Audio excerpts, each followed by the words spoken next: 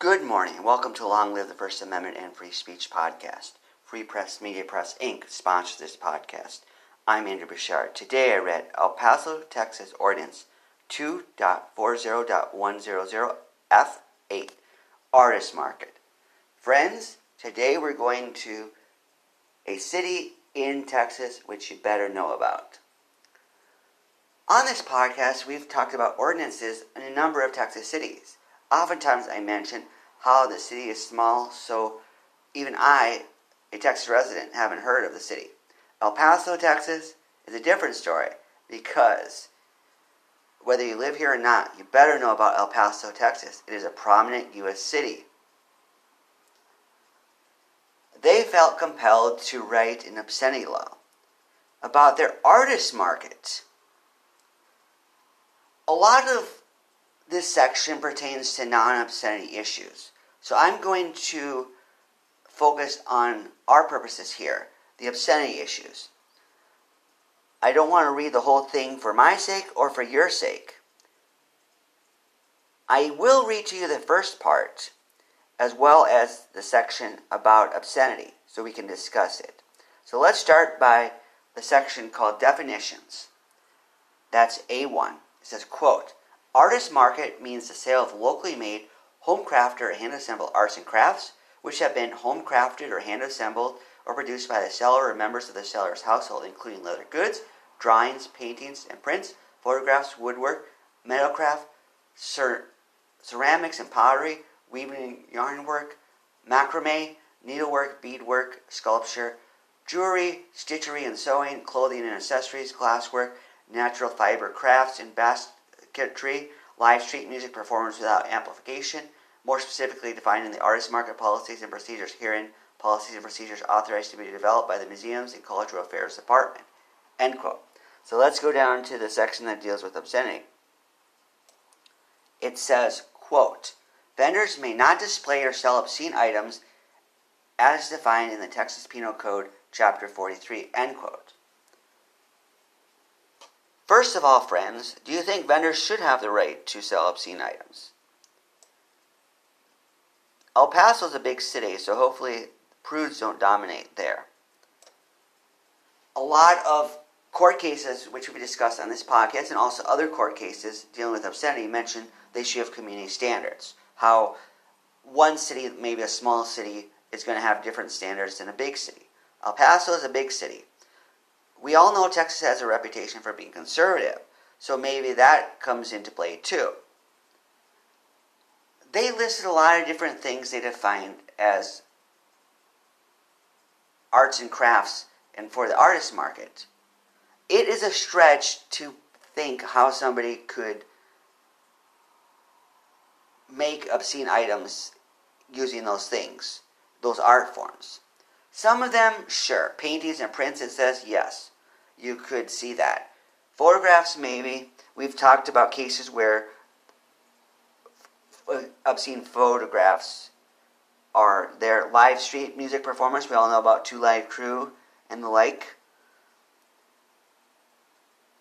So some of this stuff, friends, is a stretch. They want to cover their bases, it appears. I don't know how often people use yarn to produce obscene things, or glasswork.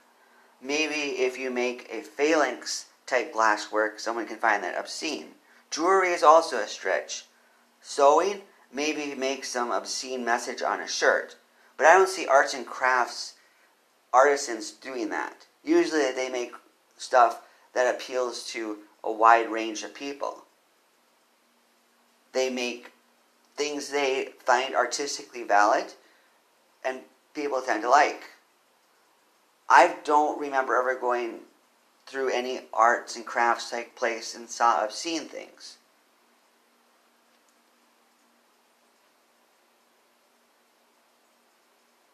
How can you be obscene with beads? Friends, maybe someone is calling you to be creative here.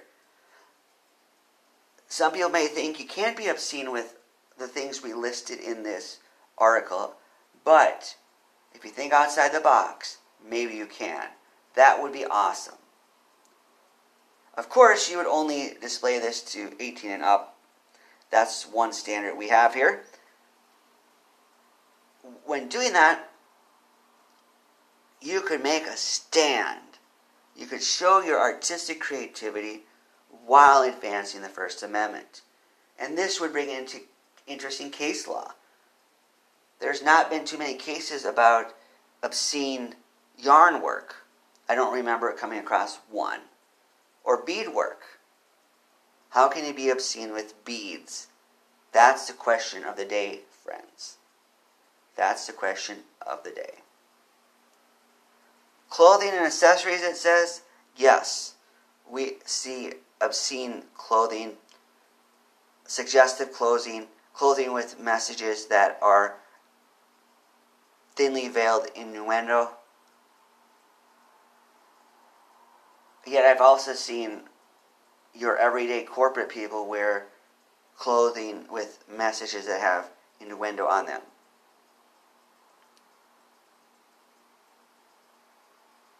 How often do people make obscene woodwork? I wonder what would motivate a person. Usually arts and crafts people are doing this as a hobby, maybe to make some extra income. If they're really good at it, God bless them, they may make a career out of it. Would they jeopardize their financial circumstance by making obscene material? That's the question each of them has to ask to themselves. If they don't, we're okay with that too. Not everyone has to be obscene. As long as, of course, they don't want to prosecute obscenity. If they do, all the power to them. And maybe they will challenge a law like this. The city of El Paso has a vision of people using all types of arts and crafts for obscene purposes. And they don't want that, so they preemptively create this law to stop such things. Have you ever created obscene arts and crafts?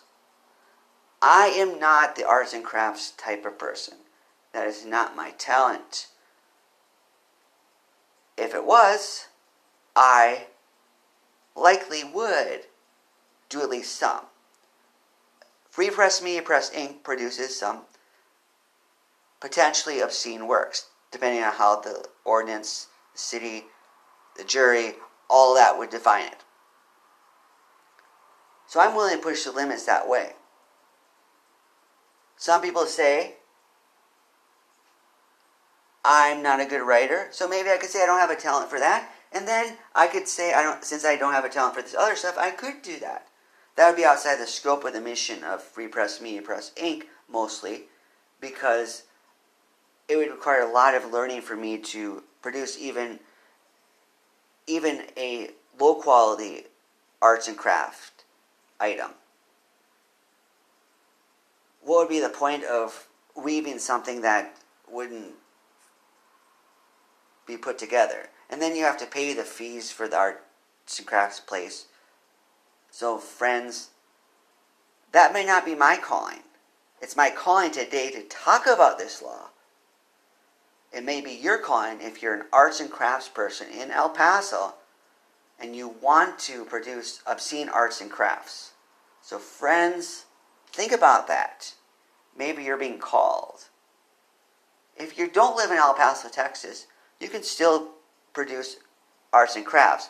It may not be as a prominent, pressing legal issue because I've never seen an ordinance addressing obscene arts and crafts precisely, specifically.